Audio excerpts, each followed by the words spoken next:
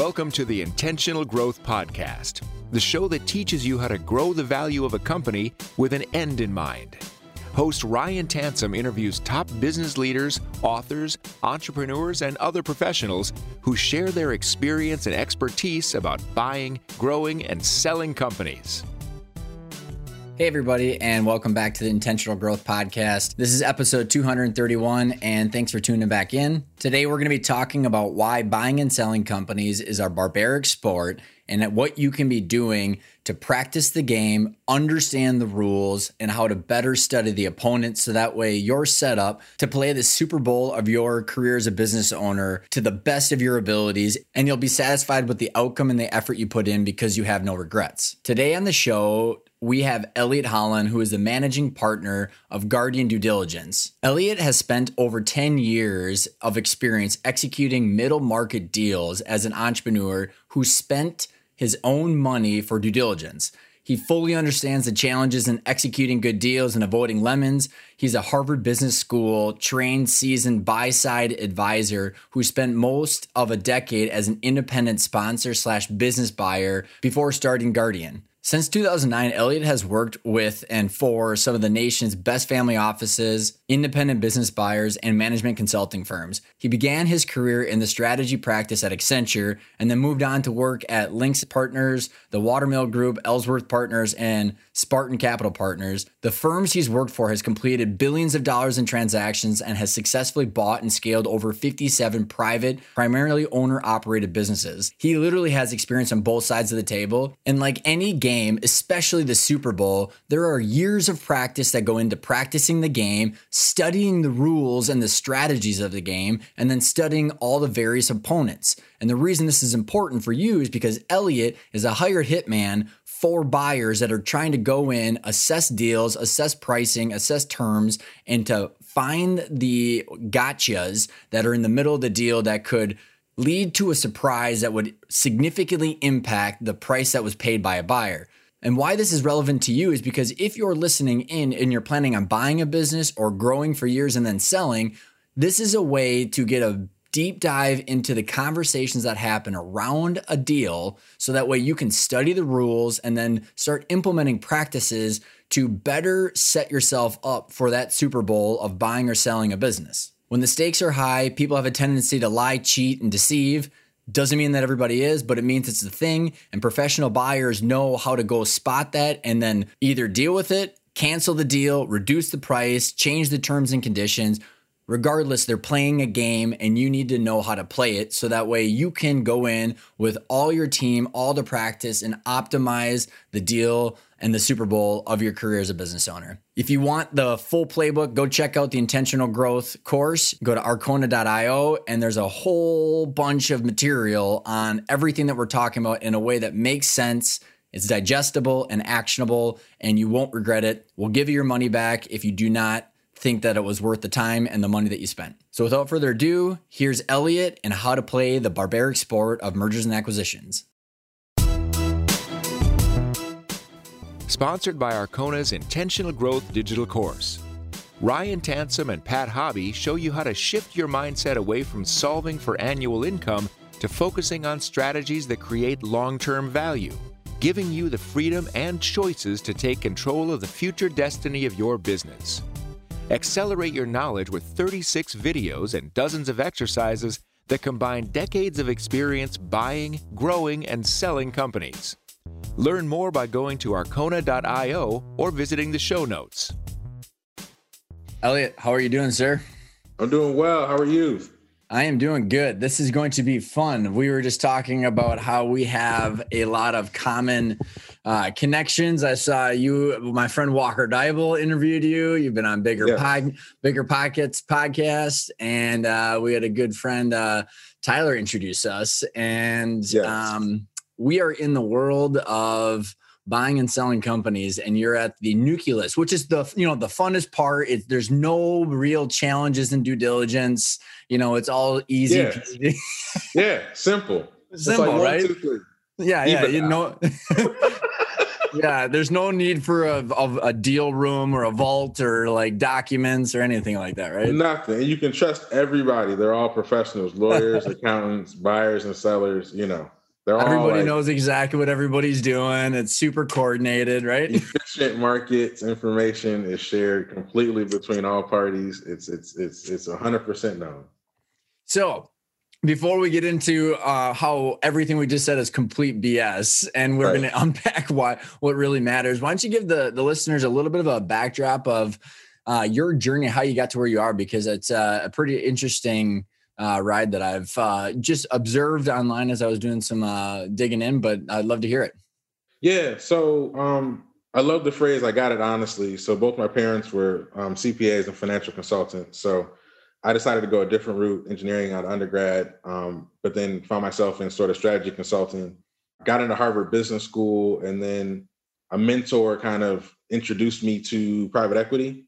And so I quit my job early, worked at a search fund, doing an acquisition screen, used that as sort of a hunting license at HBS during a tumultuous time.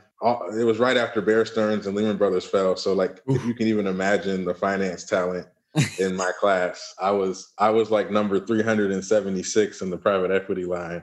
And I just out hustled everybody. So I landed an internship at a private equity firm here in Atlanta, and then leveraged that to get a full-time job in Boston at a group called the Watermill Group. Amazing sort of family office, private equity group that's been around for a very long time, focused on industrials, just great folks. And so my whole life was in Atlanta though. So I just finished the best business school in the world, and I'm a 2.5-hour flight, almost 3-hour flight from everything I love in Atlanta. And so I made a decision to come back, and that was the impetus I needed to start being entrepreneurial. So I started a independent sponsor private equity firm with a mentor, Ellsworth Partners. We looked at deals $2 to $8 million in EBITDA, primarily sellers retiring, a lot of broker deals, some proprietary ones as well, value buys, finding companies that had issues with concentration or sort of geographical limitations and kind of structuring deals around that. A couple years into that, my business partner effectively retired, which it kind of stunk for me, but like, I love the fact that he retired. Like, that's what we all want to do. Like, those guys that are still in the game, like in the hospital bed heading out, and you're kind of like, that wasn't really the example I wanted. So I guess I did have a mentor, and he did do a thing. So I rolled out and did my own private equity independent sponsor firm called Spartan Capital. I looked at deals about the same size. And around 2017, I changed my model, and I knew that it was very tough to find advisors in the lower middle market. I knew that very few people knew how to do deals under $3 million in EBITDA with any sort of quality. People were scared of them. I knew that, hundreds of thousands, I don't know what the numbers are, but all the baby boomers that are retiring, the numbers of these businesses that will trade hands is enormous. And I felt there was a need for a sort of boutique buy-side M&A advisory firm to help family offices, independent sponsors, and acquisition entrepreneurs execute deals, primarily focusing on due diligence for now, but sort of expanding to a full suite of buy-side M&A services. So that's, in a nutshell, my path. And really no challenges along the way, just smooth sailing. You got so I'll cut the sarcasm. Yeah. Easy peasy. Yeah, and show's easy over. Like 2020. Yeah, show's over, folks, and all. So, Elliot, there's a bunch of things that you've already touched on that I'd love to unpack a little bit, and then we can dive into a lot of the stuff that you're seeing on the buy side, and we can just take this wherever you want to go. But, so in the show and the online course and boot camp in-person boot camp that we teach, we talk about the 3 different in principle 3, we talk about the 5 major exit options, and we've just bucketed them into 5 big buckets, Elliot. Yep. Internal, ESOPs, private equity, strategic, and acquisition entrepreneur. And you touched on private equity, family office, and you talk about independent sponsors. So maybe just in your definition, you can kind of break down the overall differences from your vocabulary of private equity, family office, and independent sponsor. Yep. So private equity is what I call institutional capital, meaning people have raised money from pension funds. The biggest pots of money in the nation/world are the investors in private equity funds. They're typically, 20 million, 50 million, 100 million, $1 billion, huge. And they hire the absolute best talent from Wall Street, top 3 business schools to help them buy companies. They have committed capital sitting, waiting for them to invest. And they are the most sort of active, hungry sort of buyers that are out there. They make a lot of money and they're really good at what they do. Family offices also buy companies, but family offices are typically someone in the lineage of a family sold a business most often, or has sort of built up enough money where there's a real job to invest the money of that family. And that's a family office. But it can be as big as like the Rockefellers or the Carnegie's family office, Zuckerberg's family office. But it could also be, 10 manufacturing company owners that sold last generation in your town. Mm-hmm. And then an independent sponsor is typically it's a trained professional who understands deals, may have worked at a private equity firm, mezzanine shop, corporate development, something of that nature, that now is endeavoring to go find companies for sale and sort of raise capital deal by deal. And so that's how I separate those three. And then so your independent sponsor, like the acquisition entrepreneur and the buy then build, like Walker Deibel kind of thought process. So yes, the fourth. And I separate it this way. I think in general, and this is not exact because I talked to a lot of independent sponsors and acquisition entrepreneurs. I talked to one this morning that was an HBS alum, so clearly not lack of experience, but generally the acquisition entrepreneur is probably on average more of a mid-career person who, Walker Deibel reads his book, or there's a bunch of classes, Carl Allen, Roland Frazier, he might take something like that, or just kind of is tired of the rat race and says, I think I can buy a business and I'd rather do that than work a job. And so there's typically a difference of familiarity and history with the deal process between those two entities. Mm-hmm. It's a really good way to break it down. And even with the family offices, like a family office could invest in a private equity firm, part of their portfolio, or they could just buy the company and skip the general partner, right? I mean, so there's different ways. And I think, the reason I wanted to set that groundwork, Elliot, is because everybody wants something different with a deal. And I'm just gonna I want to throw this one concept across, and then I want to get into how, when you're on the buy side, the purpose of the deal is going to be different and how that's going to impact the purchase price, the deal structure. And I think a lot of the stuff that you've got a lot of experience in, and then how that is also then reflected in due diligence. But so this concept is, Elliot, and I'd love to hear your thoughts on it, is we break out valuations because entrepreneurs get so freaking confused. And it's like, what the reality is, the value of your business, the multiple is going to be applied to your EBITDA, but it's just going to be based on the risk of your cash flow, the future risk. Right. Discounted cash flow, or just the intrinsic financial valuation is based on the risk of your cash flow. And then what I like to say is, then there's this other transaction value that is the buyer and the seller, and then there's the purpose of the deal. So you could have it, but it starts at the financial valuation. It's not some mystical, thing that's grabbed out of thin air. It starts at this risk of the cash flow, the intrinsic value. And then you might pay a premium because the buyer needs a customer base, a location or something, or you might even discount it for estate planning purposes. Yes. But it starts with the financial valuation. Yes, absolutely. That's it.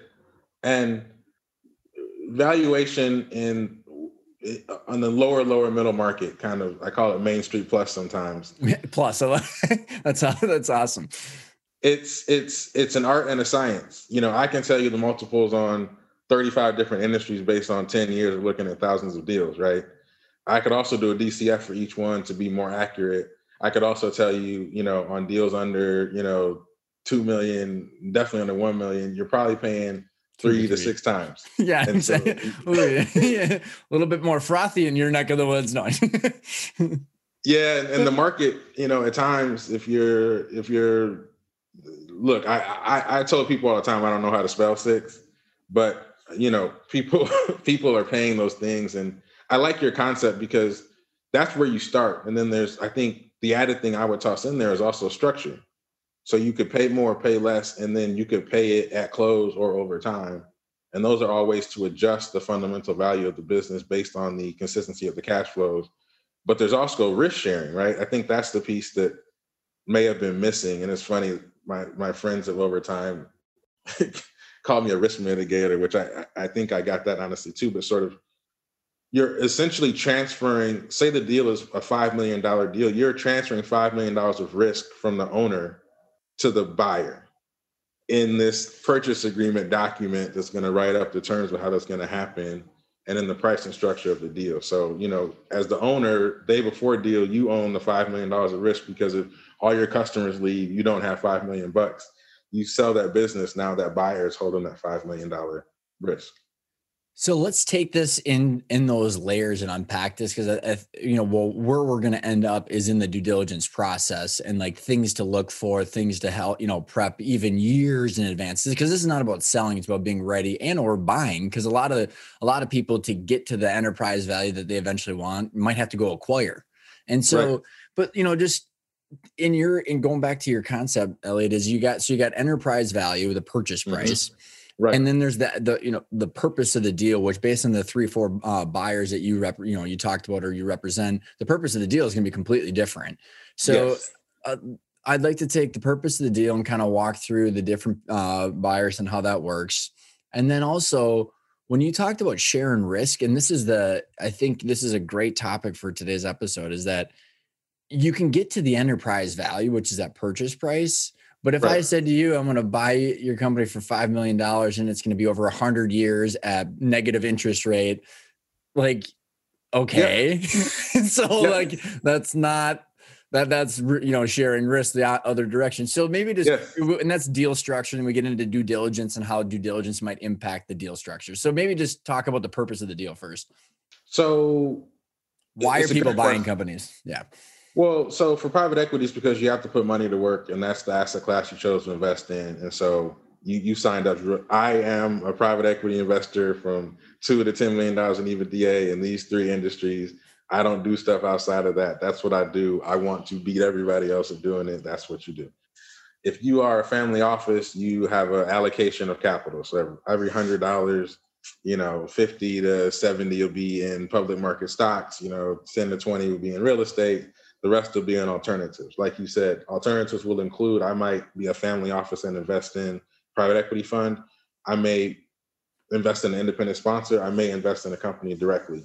The purpose would be to a couple of things. So the purpose in the family office is probably the most wide, which is just a function of sort of, you think about the complexities of a family. It can be to absolute return can be part of it. It can also be around generational wealth transfer. So the second or third generation may need a business to run that may be different than the business that was sold. So that may be it.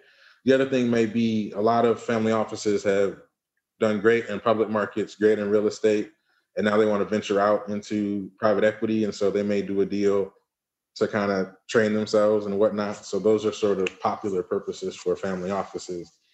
Independent sponsors are typically lean, mean deal executing machines. They've sort of learned how to consummate deals and feel confident enough to both raise capital and due diligence simultaneously. So they have large capital relationships. They're looking for maximum return as well, but typically, I would say, subject to their own personal constraints, right? So these are people that are putting money into deals. They haven't like raised their hand like in the same way. Like, I do deals $2 to $10 million. I want keeping a little open, right? Yeah, which is great. And then acquisition entrepreneurs are oftentimes sort of aspiring independent sponsors to an extent, right? People who are sort of buying one company to see if this is better than the alternative and looking to figure it out. So for them, it's typically either the same return purpose or to create an alternative to their job. So a lot of the folks, if you looked at their LinkedIn, they're still marketing execs or, regular running guys, a P&L somewhere. Yep. Yeah. It's interesting too, is like, I mean, so is your definition of an independent sponsor versus an acquisition entrepreneur? Acquisition entrepreneur is more like they're going to probably stay underneath the 5 million enterprise because they can use an SBA loan, maybe some of their 401k or, anywhere 2 to 500 grand to buy a company. Right. Yeah. Versus like, hey, I need a big pool of equity. Yes. Let's go buy a deal. Another great delineation is the size. So like 90% of the acquisition entrepreneurs are looking for things that's SBA loan. Independent sponsors are typically larger, but you're seeing a lot of overlap, man. I think in the current marketplace, what I love is that the lines of demarcation are sort of almost like creeping out like Homer Simpson into the bush. Because at the end of the day, everybody wants maximum return on the amount of money they're willing to allocate to this particular endeavor. And so whatever mechanism gives them that, subject to their personal constraints, financial constraints, and sort of risk appetite, that's where they're going to go. And I think people are seeing that, Wall Street will convince you that the only thing that matters is the biggest thing you can do. And I think people are sort of bucking the system on that and saying, no, I think a big thing may be just as troublesome as this job that I have. I might want a smaller thing for a lifestyle business. Oh, I mean, Elliot, I totally agree with everything you said. And like the other variables that are playing into this that I'm seeing, I got clients and people that I know that are getting insane, like 20, $30 million all cash offers from private equity firms. And I'm watching it, the big put, these are institutional investors that promise a 20% internal rate of return from the pension funds that are already overextended. And so everybody's in this chasing the returns. Yes. And then you got the Federal Reserve that said, hey, by the way, 0% interest rates for the next 4 years or whatever. And it's Dude, you could not have presented that physically any better. I just got off a call about this. It's like a person wants to jump out of like a private equity firm to then go chase private equity returns as an independent private equity guy. And I'm not saying anything about that choice because I made it myself, right? So if anything, I'm laughing or sort of critiquing my own choices. But the reality is like, there's like in the game stuff, like 24/7, like when you're a private equity person, they're paying you $250,000 and up, you pick up your phone when the MD calls, right? like wherever you are. Yeah, like you pick up the phone, period. You pick up the phone. And look, I think we're all balancing where we want to be money-wise versus life-wise. I think it's a beautiful thing as this industry matures. It's also sort of like a democratization of private equity, right? Because it used to be the only way you learn is sort of going and apprenticing under someone that's done it. I still think that may be the best way, but there's other ways to get pieces of this. And I think there's way more opportunity. There's way more sellers than qualified buyers. Interesting that you say that. And I also it's funny because I also see, I think there's just a limited amount of qualified buyers and qualified sellers. So then you have this like completely inefficient marketplace, which is the opposite of what we all believe. Because you say, okay, well, you know nothing about selling a business and you know nothing about buying a business. How about we just facilitate an SBA loan for everybody? And then you're just and then get married in 90 days. Yep. Yeah. Actually, isn't there like some stupid show online where like you just get married on the first date? And that's essentially what it is. And so and I think going back to why we like laughing around about this, if people aren't familiar with this world, is because the purpose of the deal and people's motives are driving all this, right? So the desire for yield and the return for investors, and then for the general partners of private equity firms, like Elliot, I've said like you couldn't pay me to have $100 million fund right now that I need to spend because I would have to buy $300 to $500 million of enterprise value. And I'm going, where the hell would you find that? Yeah. And if you found it, look, again, when you owe people $100 million, you have a lot of people you have to pick up the phone for, right? Yeah. You have a lot of people that come in town for a dinner that you have to go to. And so it's daunting. And And look, some people have the heart for it, some people don't. I mean, I am not a fun guy, but I didn't come out of the fun world, right? So I came out of places, independent sponsor shops and family offices. And so they showed a different kind of sort of investment orientation. It's almost like if you think about Wall Street versus like going to see the greatest show on earth down there in Omaha and watching Charlie and Warren berate all of the Wall Street and San Francisco people, and then they get back on planes and fly home. They're all wicked smart, right? Let's not be stupid. And they're all very hard workers. It's just like the orientation towards it feels different. Well, and it's interesting too. And like you said, like, it's not that things are good or bad. It's just watching the signals of what's going on. And like, so like, even because I think this will tie in nicely as where we're going down your journey of your expertise and things you see is that, so like when you hear these all cash offers from private equity firms on insane multiples, right? You're going, okay, these general partners are overpaying for these companies because they need to buy something in order to invest. So they're overpaying, right? And then they're giving all cash. So the risk is they're assuming more and more risk as the investors, yes. Which is just going to, it's okay for the sellers if you're getting that, but what might happen afterwards is something just to be wary of, because you're just like, yeah, we're not on video, but your face was like all telling, right? Yeah, no, I wish people could see the face. I think you're going to exchange the tape, so maybe they'll see it on my side, if not yours. But so the thing that you would say, absolutely, the way that those buyer types treat your company in general will be very different.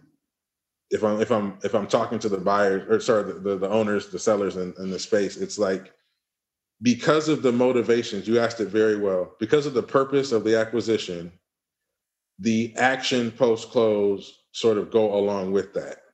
Experience doing it, willingness to do it, impetus to do it, and you have to sort of understand that. I remember I was I summered at Links Partners here, and $200, probably $400 million now, industrial private equity fund, and I saw the owner of this waste hauling company that hauled waste from, like, there's these intermediary centers in big cities that hold the trash for a little bit and they take it way out to the landfills. Mm-hmm. And he ran from the intermediary places to the landfills. And he sold his business for like 96, well, Link sold the business for 96 whatever million, and he went to like Kinderhook, I think, bought them. And you look at this guy, he's in the seat, he's like happy, but that dude is like, he's practicing to run another marathon. Then that business got sold again. And it's just like, you have to know you're running. You know what I mean? Mm-hmm. An independent sponsor is not going to have the same staff. And so as a result, oftentimes the changes that they're willing to have time to make are going to be different and oftentimes less. It's the purpose of the deal. And every single one of those categories that you bring up, you could have a list of 10 people inside of private equity or independent sponsors or family offices, and they're all different. Yes. Every one of them is different. Oh, yes. Yes. And I'm a diligence person. So we started the call off with this, as funny as getting in here. So finance, particularly alternative investments, particularly direct deals, it's really what I would call like a barbaric sport. Like, everyone has sharp elbows, whether they show them to you or not. If somebody is willing and able to put $1 million, $10 million, $100 million to work, you should believe they have had all kinds of tough conversations and are master negotiators most times. And so what ends up happening, you look at a bunch of different sites that all say, hey, I'm nice, I'm interested in this, I'm seller friendly, I'm all these things. And I think we all market ourselves as certain things. I think for the owners here, you have to really watch the actions of the people you're dealing with to get a sense on who they're going to be when it matters even more. So one of those actions that you can observe is due diligence, right? Yeah. Which again, like we started off with, it's just easy peasy. So, yes. One thing that as we teach this stuff in our training, Elliot, it's like these concepts, again, just to constantly reiterate, is we got enterprise value, which is that purchase price, right? Mm-hmm. Whether it starts from the discounted cash flow and then it has a premium or not, whatever. So you have this valuation with a multiple. Right. Then you say, okay, then there's equity value after you pay off your debt, keep your cash. Yes. So Yes. well, let's again, enterprise, then equity. Then Yes. we have this beautiful thing called net proceeds, which is what is after you get all your money from every part of the deal structure. So just because someone says, Elliot, I'm going to send you, like, talk about all these PE firms or independent sponsors, thousands and thousands of people that are direct mailing or telemarketing these owners, trying to get them to sell, circumvent a investment banker or broker because they don't want to overpay. Right. So yes. Yep. Then you're going to get into this, hey, I'm going to give you 10 million bucks, but that doesn't mean you're getting 10 million all cash. So maybe take it from there and say, okay, what is the process? And when someone's bringing you involved, they start to see Elliot. Now what happens? So let's start from acquisition entrepreneurs, because we're doing a lot at Guardian to focus a lot of our new services and our business around kind of helping those folks, kind of bridging them from the Walker Dyfel class to sort of deal execution, which is sort of the playground that we play in and dominate, in my opinion. And so it starts, well, people oftentimes use us to help sort of negotiate, understand the auctions they're in, understand the sort of psychology of sellers. And so we're oftentimes sort of on retainer from people. But the real show starts at the letter of intent. And that's the other side of valuation. So you get a valuation, say it's $1 million company and somebody's paying $4 million for it. As soon as I get to that number, I put that number in a letter of intent, which says, hey, I'm going to pay you $4 million. Here's how I'm going to pay it.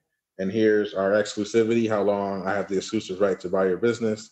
Here's when I'm closing, and here's my expectations during diligence. And now the game starts. I like, you get this smirk on your face because you're on the buy side, right? And so what I've heard, I'm for some reason feeling super sarcastic today. So like for what I've heard constantly in my own experience, that the deal price always goes up after due diligence. Oh, yes, absolutely.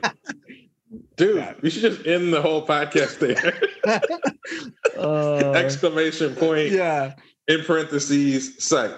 Oh my God. And the reason I did just say that is there was like, the amount of times, it's every week, Elliot.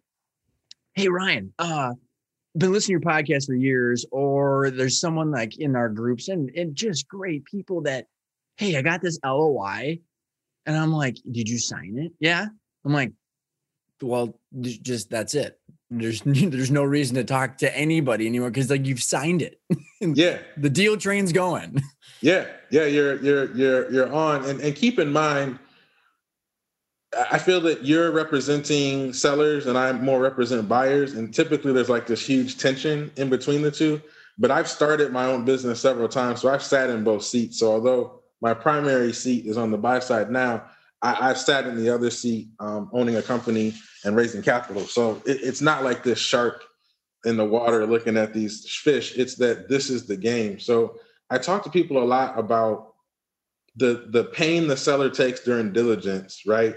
Is the additional cost they have to endure to sell their business. And that's just it. The reality is if somebody's bringing $4 million in duffel bags to your house, yes, you have to endure some pain to get there. And that's just that. I think a lot of people do use diligence as a way to ratchet down pricing. And I think that goes back into diligencing your buyers and seeing if they are who they say they are, and are other people who have dealt with them, do they concur? But the other reality is if your business is clean, you kept good books, I'm not saying perfect, I'm just saying almost like good plus, because the businesses here typically, look, private business owners, there's going to be personal expenses, there's going to be stuff in there. That doesn't negate consistent cash flow. It's just, do you have a system of controls in this business from a financial perspective that I can trust? Do you have bank statements, financials, taxes back? Are the stories that you need to tell about things that are odd reasonable? And for me, a big piece is how quickly I get data. Yep. It's one of those muscle memories. When I get data slow, I know it's bad. Like, oh man, you hit on so many things.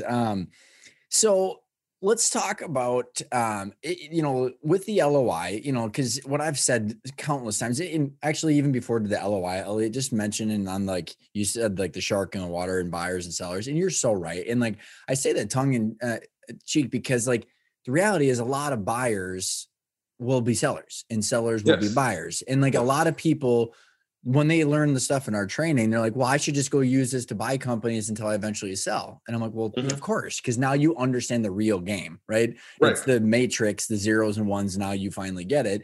So like when you get the LOI, the deal train's going. And so now let's say in that LOI, let's just take a $10 million enterprise value. You say, okay, whatever the multiple is going to be, maybe we make up an EBITDA number of $2 million. Sure. So you say, okay, that's what you put in the LOI. And explain like why you hold true that it's not going up. Like you put your expectations in there. So when people, the worst thing you can do is sign one and then say, what should I do now? And it's just, I see it every day. So the way I respond to that is twofold. The first, a little off. The second, spot on to what you said. So the other thing about buyers and sellers and why there's a really good counterbalance is that if I'm the buyer and I egregiously upset the seller, I absolutely need the seller for a period of 1 to 2 years after the acquisition. And as much as an employment agreement of, $250,000 might sound like a lot of money, if I just gave him $10 million, he doesn't have to show up for $250,000. And so another mitigant for that tension is that what you want, it's going to be a good negotiation, right? We're going to both sort of feel like we could have got a little bit more, but we need to work together because even at closing, the seller's going to know the business 10 times better than the buyer. And so you need that person to be on your side. Now I'll go to your diligence question or LOI question. So you put 10 million in the LOI, but I might say, look, I need a seller note of 2 million or seller rollover of 2 million. I'm going to hold $1 million in escrow to make sure all these promises that you're going to make in the purchase agreement are true. And so what you should expect is the 10 minus the 2 of some sort of seller financing minus the 1 of escrow. So now you're going to get $7 million of cash at close and $3 million are going to come at some period that we're going to define probably in the purchase agreement.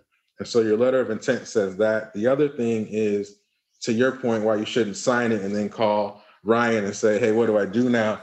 Is that there's certain parts of the letter of intent that are binding. So for instance, if you accept offer A for $10 million and then a week later offer B comes for 11, you're going to, I'm tearing this letter up and selling to the guy that's bringing 11. Well, you legally can't do that.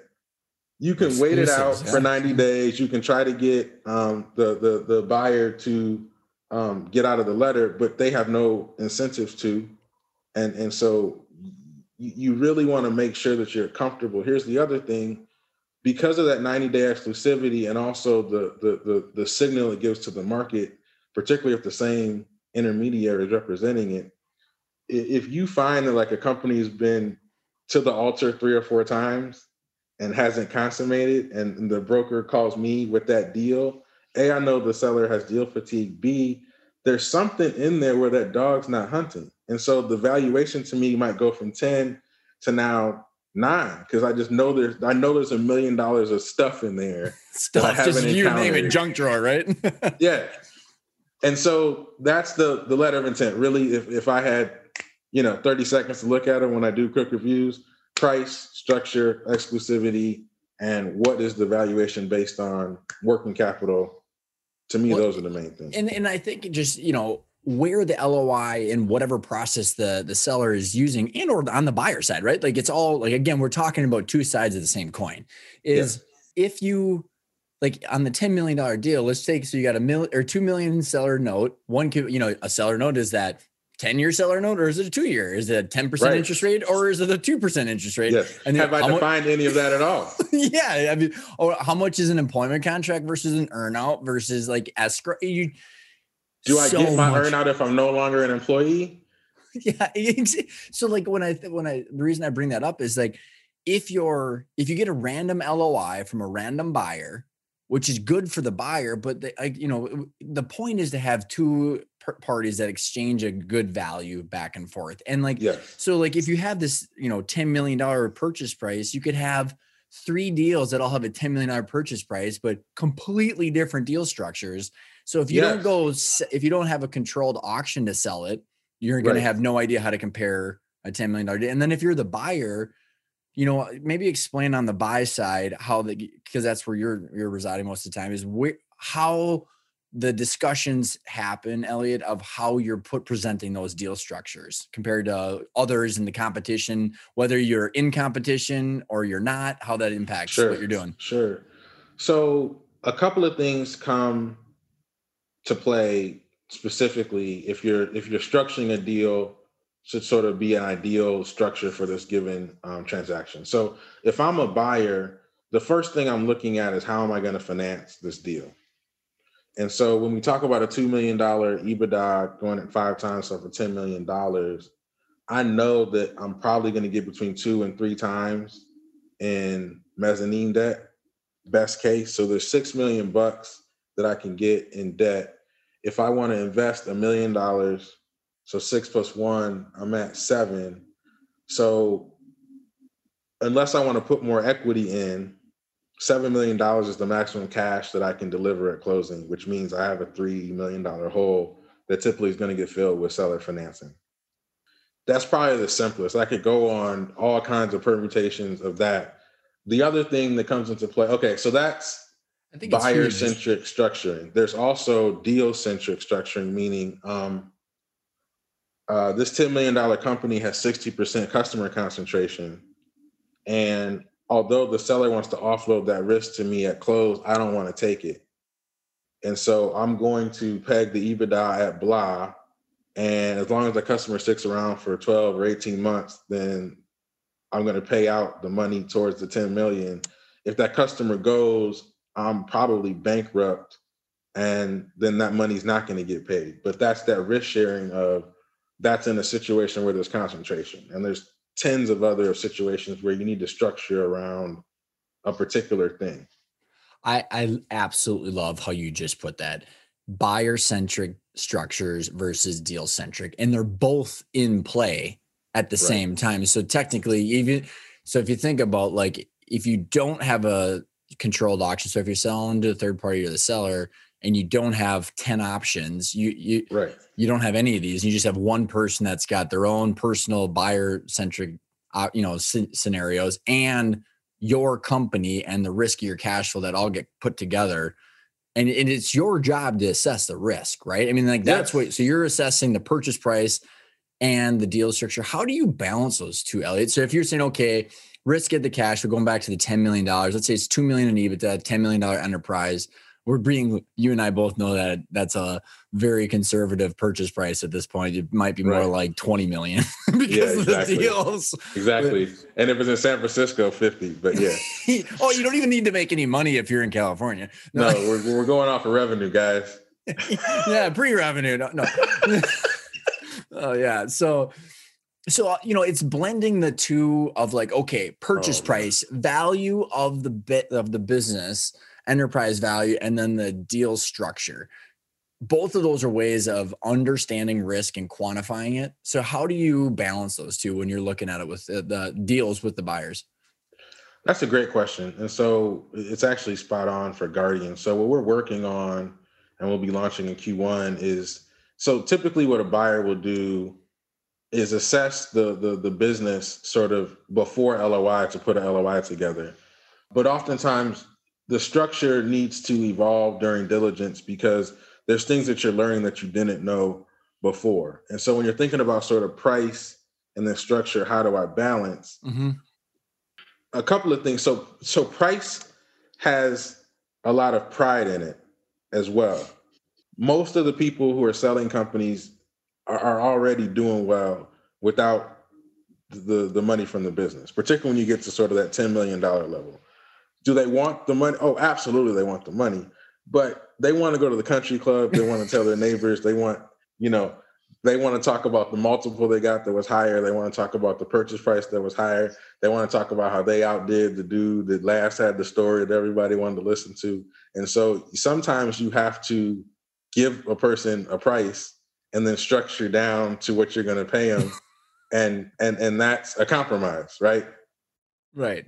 Well, and like just like maybe we can give some examples. We've weaved them in and out, but like, okay, so $10 million, and then you're going to have, instead of $2 million seller financing, you're going to have maybe $1 million seller financing and $2 million additional in an earnout based on that large customer. So, and it's so funny you bring that up, Elliot, is like the country club. Cause like when we say like $10 million valuation, we're always like, here are the next 4 questions. How many partners did you have? How much debt did you have? And how much did you walk away with? And like, well, $400,000. Well, they're not going to go brag about that at the golf club. Exactly. Exactly. And so that's the game. The smart deal makers, and I've seen some amazingly smart things done on the buy side that actually solve the problem on the sell side. And both people, I think, won, although if you were in a business school classroom, you may hail the buyer or the seller as the winner. But if it was important enough for one of the parties to negotiate for it in a fairly negotiated transaction, then I think they got it right.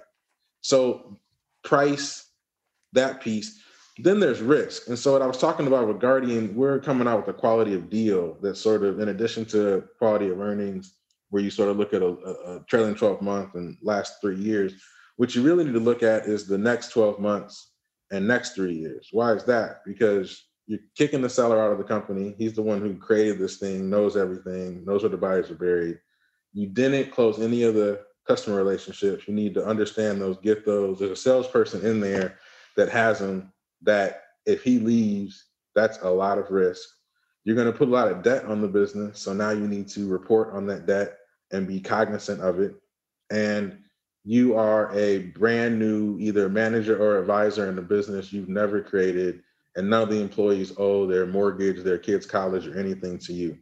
And so the EBITDA you can expect in the next 12 months can be very different than what you expect in the last 12. And how we're going to start communicating that as a quality of deal in addition to quality of earnings, because the risk, to kind of bring it back to your question, the business might be worth 10 million bucks, but I got to pay off my debt with the EBITDA and cash flows coming out of it next 12 months. And I need to prepare for a series of downside things that may occur, because the last thing I want to be doing is going and talking to my banker in the first quarter after I close about why I can't make my payment.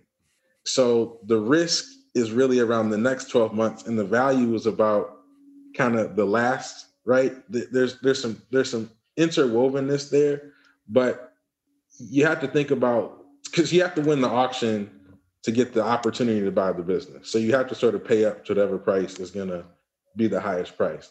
But then you actually have to live with the business and pay off your investors. And so a lot of times structure is a way to get there.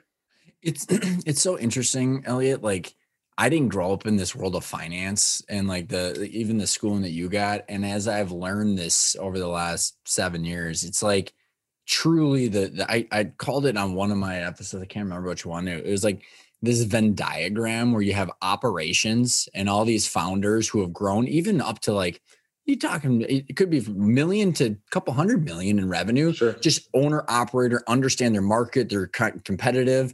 But, you know, you're talking about carried interest and general partnership and fund 1, fund 2, and all these different ways, and like earnouts and employment contract. You just never understood finance, which is really how the game is played, where you realize that these people are buying companies with other people's money.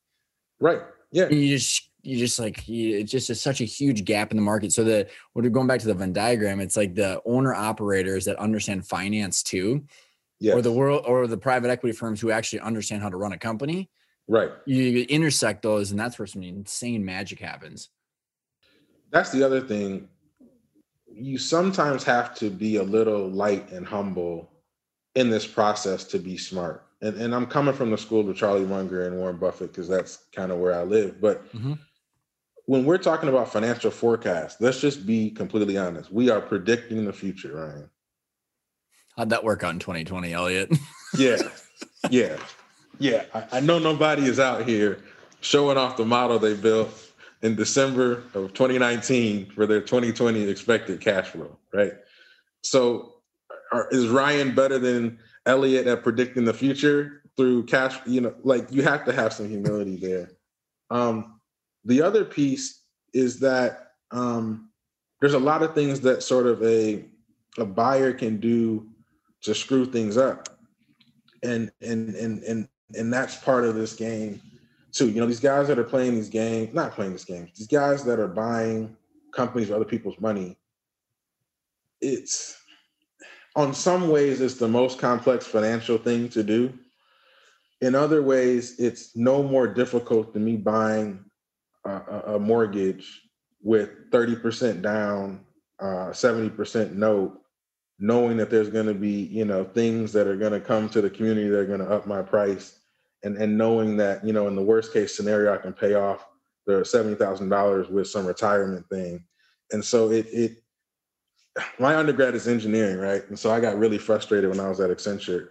To your comment, like people sometimes think, oh, he's a Harvard MBA, he's been in private equity for 10 years, he must have grew up on this. No, I came out of undergrad at Georgia Tech, went to Accenture to do strategy consulting, and the financial stuff came up, and I'm asking, hey, why would you look at return on assets versus return on equity? Why are we looking at net income, versus EBITDA versus operating profit? What's the difference? How do I calculate some of these cash flow improvement projects we were trying to push out in 2008, 2009 during the downturn? And they were like, oh, I can't really explain it to you, Elliott. You need to go to business school for that. And in my head, I'm thinking, I'm an engineer. If there's something mathematical you can't explain to me, somebody is lying. I love it. It's so true. Right? And by the way, any engineer I've ever come across, they usually deliver me a spreadsheet with pivot tables and VLOOKUPs that I'm not familiar with. So Yes. And so to that complexity point, I've actually taught some of my friends from Georgia Tech, sort of like an MBA in a weekend to kind of bring them up to speed. Probably similar to what you're doing in your community, right?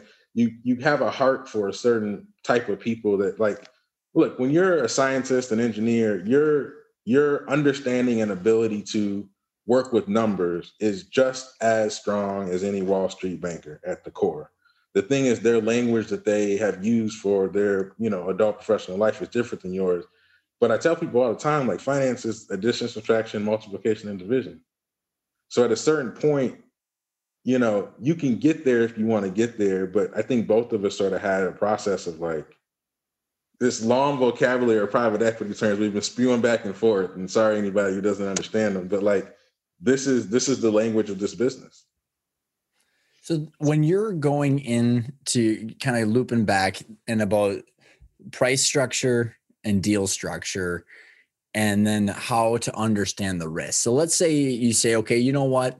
This is a $10 million business. Right. It's going to pass the country club ego pride valuation. And it's, right. On the surface, good industry, good potential upside. Now, all right, Elliott, I'm hiring you. We're diving into due diligence to see if we can service the debt and I can get the value that I want out of this. Sure. What's the process? How do you go about doing that? Yeah, so I look at very specific things to understand how those things will affect the expectations for cash flow going forward. So, and I mentioned some of them, but I'll just kind of rattle them off. So, how committed is the seller post-close to your deal? Which is a function of if they're in Johnson, South Carolina, right?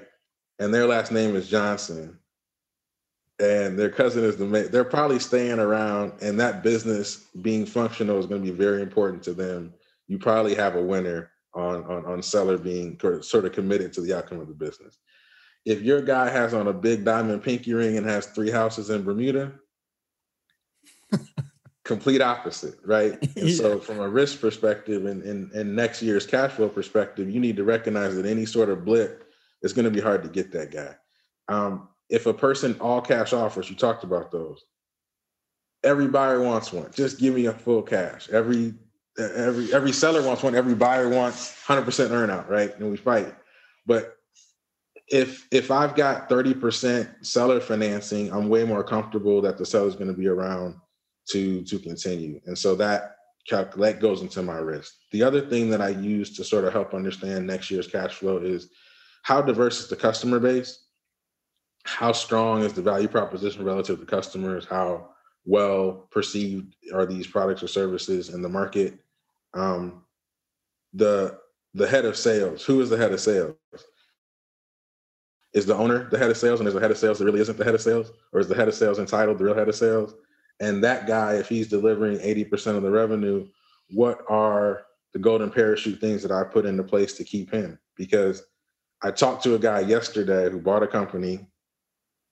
He was an acquisition entrepreneur, very smart guy, but it's hard to like think about all the risks. He bought the company. Day 2, the head of sales comes in and says, hey, you're going to boost my salary by 100% and give me a bonus. And you know why? Because otherwise I'm going to take 70% of your business somewhere else.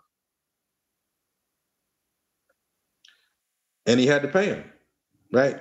It was painful, the whole thing. And I don't like considering these sort of messy outcomes, but you ask, how do you deal with sort of next year's risk and calculations? You have to think about what are the 5 or 10 things that could go wrong that would cause you catastrophic risk, and how sure are you that they won't happen? That's essentially it. What is like the common things that pop up for you? I mean, I've got my own list. I'm just curious from all your experience. What's the short list of things that the gotchas? Yeah. So first thing is add backs. Every broker seller is going to come with add backs. My favorite to talk about are the absentee owner sellers. And I hear it all the time from like first year looking for deal folks who are like, oh, but the seller says he's absentee, so we're going to add his salary back to the EBITDA and then put a multiple on it. But like, no, he's got a house in Aspen. He spends all his time. He's never at the business. And I keep asking him, so how do you know that? How do you test that?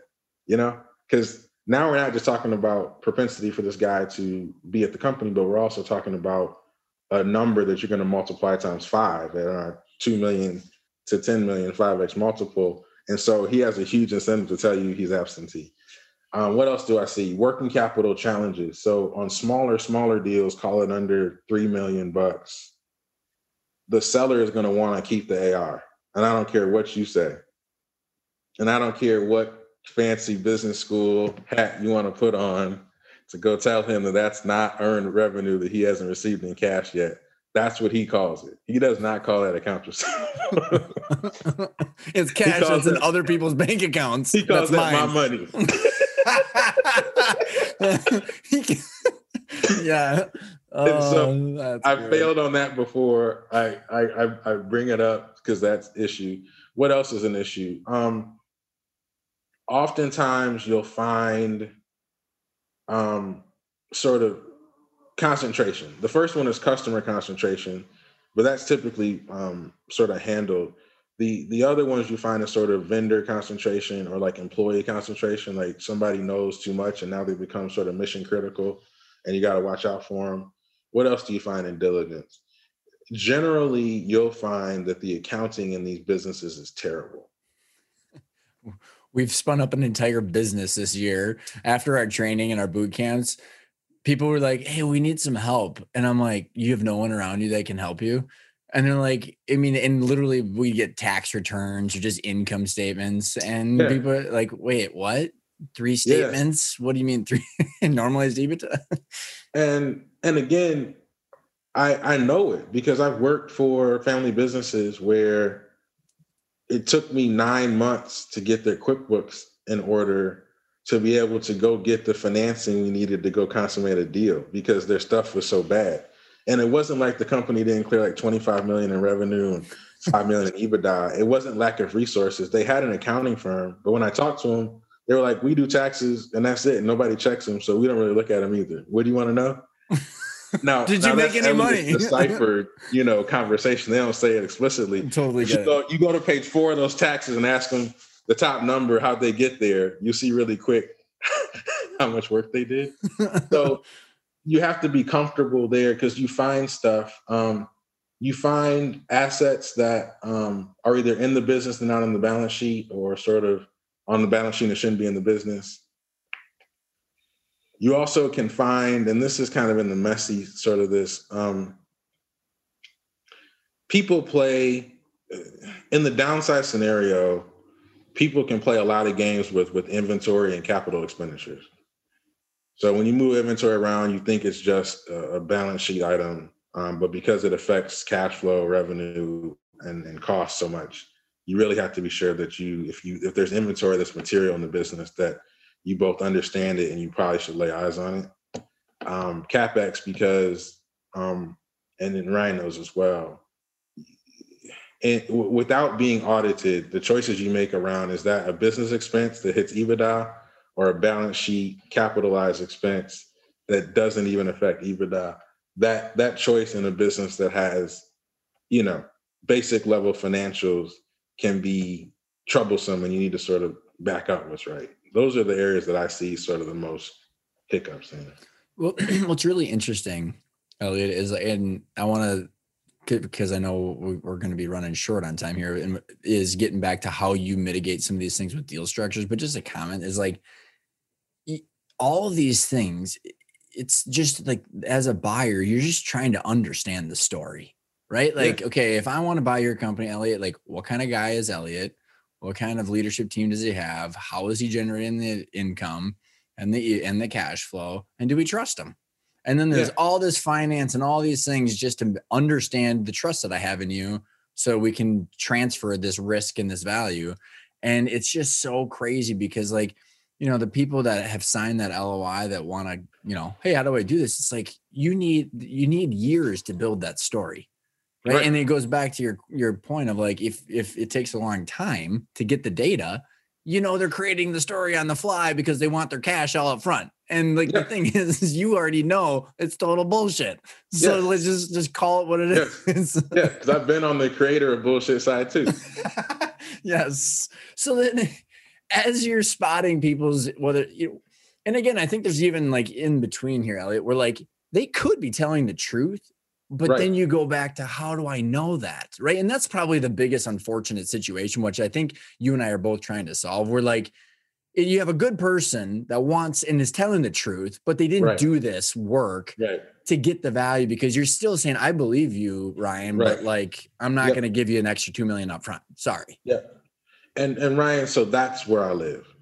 That's where Guardian Due Diligence lives. That's what we do. So how do we mitigate risk? So I calculate risk in sort of two main buckets, like catastrophic, like deal breaker risk, and non-deal breaker risk. And then I think about malicious sort of intent risk, and I couldn't reasonably know risk. And so catastrophic is like if revenue's off 30%, if you're on the rocks with your top two customers, if your salesperson just bought a house in another city, if there's an environmental issue under the building, sort of like deal breaker risk. So you go there first, because diligence processes, when they're done right, are structured. And so you knock out the most potentially catastrophic things first, because if you hit a wall at one of those, you stop. So that's the first thing. The other thing you have to mitigate is sort of, so now you have catastrophic. Catastrophic means you stop the deal. Non-catastrophic means you adjust the price or terms. So now you're into the non-catastrophic risk, and there's hundreds. And what you really look at is like, per each industry, there's probably a set of 10 things that drive, 80% of the sort of fluctuation in business. And so if you're good in the industry, you know which things those are. Guardian's seen so many deals at this point. We know what those 10 things are in most industries. And then there's deal related 10 things, right, that every deal maker knows. So Guardian, having gone through all of these deals and different people structuring, you sort of put your 10 deal things with the 10 industry things and non-catastrophic, and now you're sort of through with the kind of, we might not do this deal risk. Now there's sort of this calculation of, because I need to trust sort of the holistic quality of this business as presented by the seller, I need to understand if they said inventory was $1 million and it's really 400,000, was that somebody who really wanted to be $1 million inventory and paid $1 million for it, that hadn't realized it had depreciated to $400,000 and just made a mistake? Or is this sort of the third malicious, purposeful misinformation given because the good companies, the data comes quick, the answers are honest. If it's not good, they tell you. And you kind of, to your point, you gain trust. The bad ones, data is slow. People, they have the data because if you're a business owner, you've actually been in QuickBooks, you've actually been in your taxes. So there's data available that they're saying they don't have or it's slow. And then stories start not matching. So it was this reason on day 1, and then day 20, it's some other thing. And I think the way that I learned how to do diligence was kind of amazing, because part of it is like the financial stuff. You're in the data room checking those things out. Part of it is, to your point, is I'm going to spend 3 days with Ryan, the seller. And if I come with a notebook and a list of 50 questions, he's going to hate me. And if he hates me, then I don't get the great deal terms.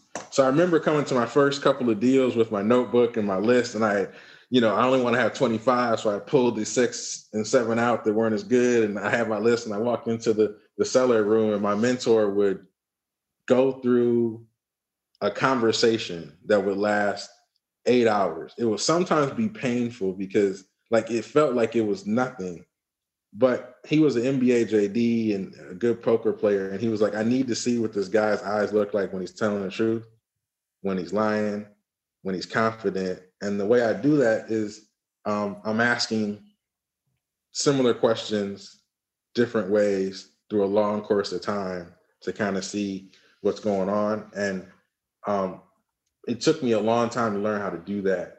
But that's what you're also trying to see, is sort of when you get somebody relaxed, it's almost like, you want to go get the guy a couple of beers and you're hanging out and kind of see what's going on. It's someone years ago on the show said, you get someone in, everybody can bullshit you for like 3 hours. You can't anything after that. You start to get to the true nature of who people are.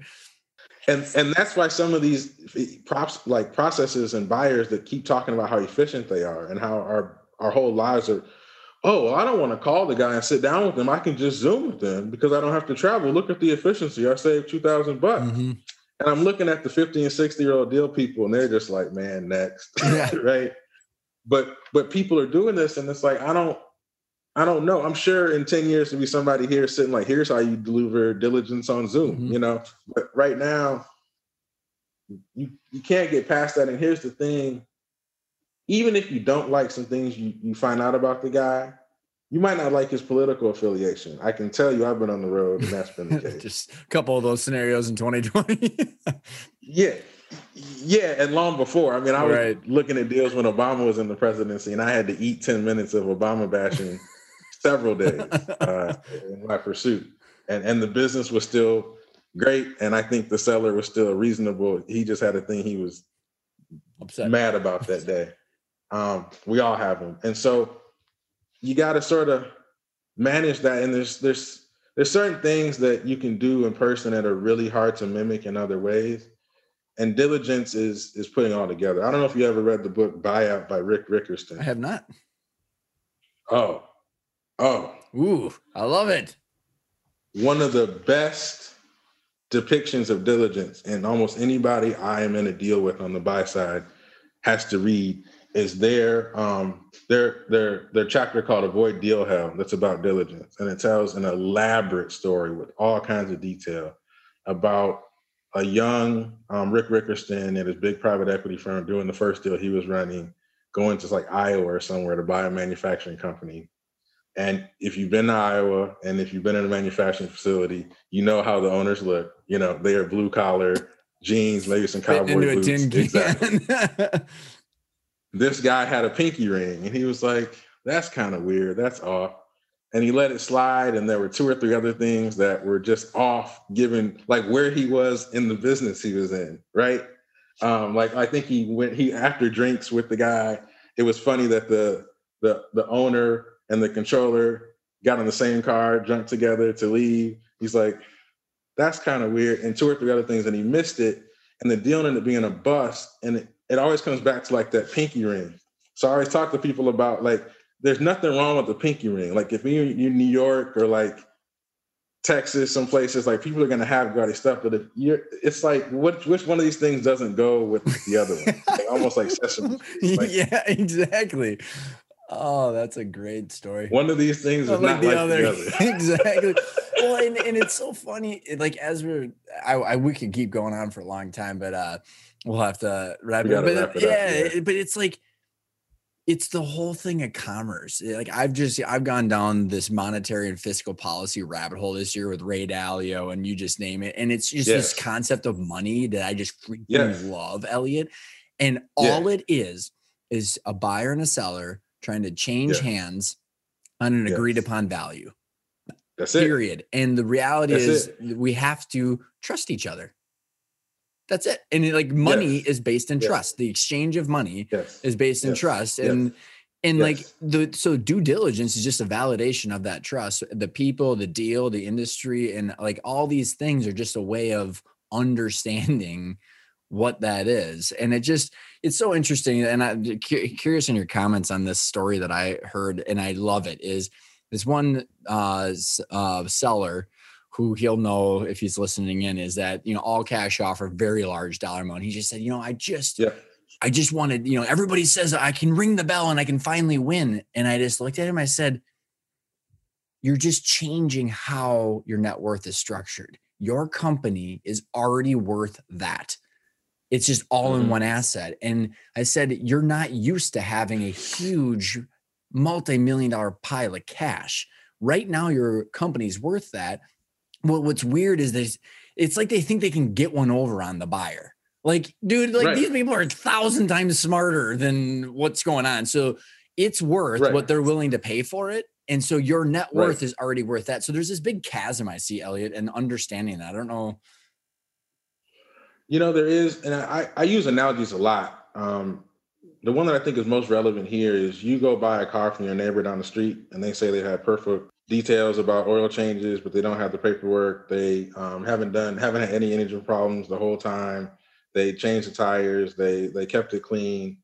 Most people don't buy it until you take it to your mechanic to check it out. If you're really good, even if you go to the used car lot, unless there's a warranty and the guy says all these kind of things about the car, you still take it to your mechanic to check it out. It's because once that transaction is consummated, there's no take backs. And so the propensity for the person to misrepresent the truth is so high. I talk a lot about sellers at the time of transaction have one of the highest motivations to tell a story, is the way I say it, because each dollar of story gets them 4 to 6 to whatever times that in dollars. And so in that intense environment, you really want to be sure that each dollar is actually true EBITDA, true cash flow. And that's why you come to Guardian Due Diligence, to make sure that you're not buying a lemon. CarMax, right? I just got done reading Donald Miller's Story Brand again for the 1000th time.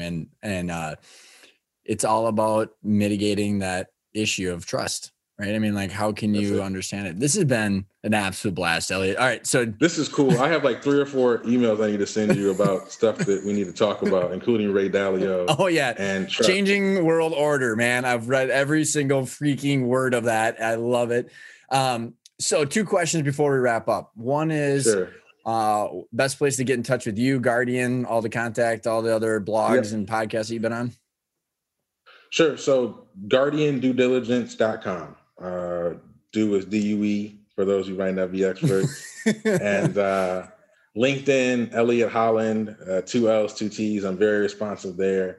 My email and phone number are on my website, so you can find it there. And if you remember my name more than my business, you can go to elliot-holland.com and find me there too. Awesome. And then last question is, because of the podcast title, what does the word intentional mean for you?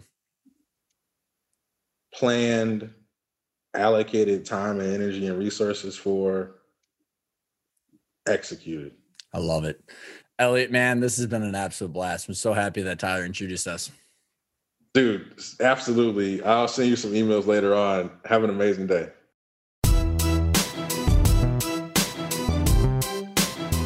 Thanks for tuning in. I hope you are ready to play the game. I think barbaric sport is one of the best ways to describe buying and selling a business. And, you know, a couple big takeaways are lots of technical things that Elliot and I discussed. And the technical things are important, and those are truly the rules of the game.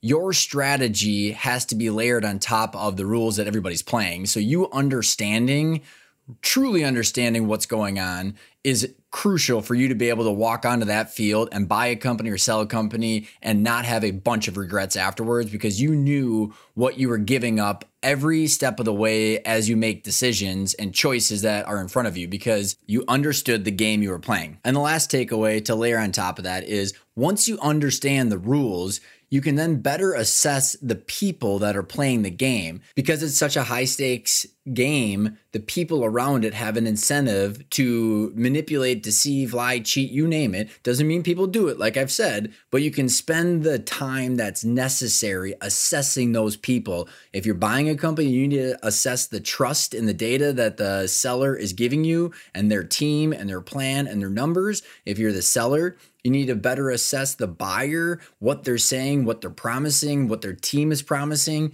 and truly trust or not trust what they're saying. You have to use your human intuition that has gotten you this far. And the only way to spend the necessary mental time and energy and intuition on the right things, you have to better understand the game so that way you can delegate it to your team or just understand it and not have to learn on the fly and spend the time assessing the trust and truly the risk of the deal and the transaction that you're involved in. Thanks for tuning in. Don't forget to check out the Intentional Growth course. Go to arcona.io. And if you have not, give the show a rating on iTunes. I highly appreciate it. It helps me get more guests on and get more exposure, which I want to then take and bring more value to you, the listeners. Thanks again, and I will see you next week.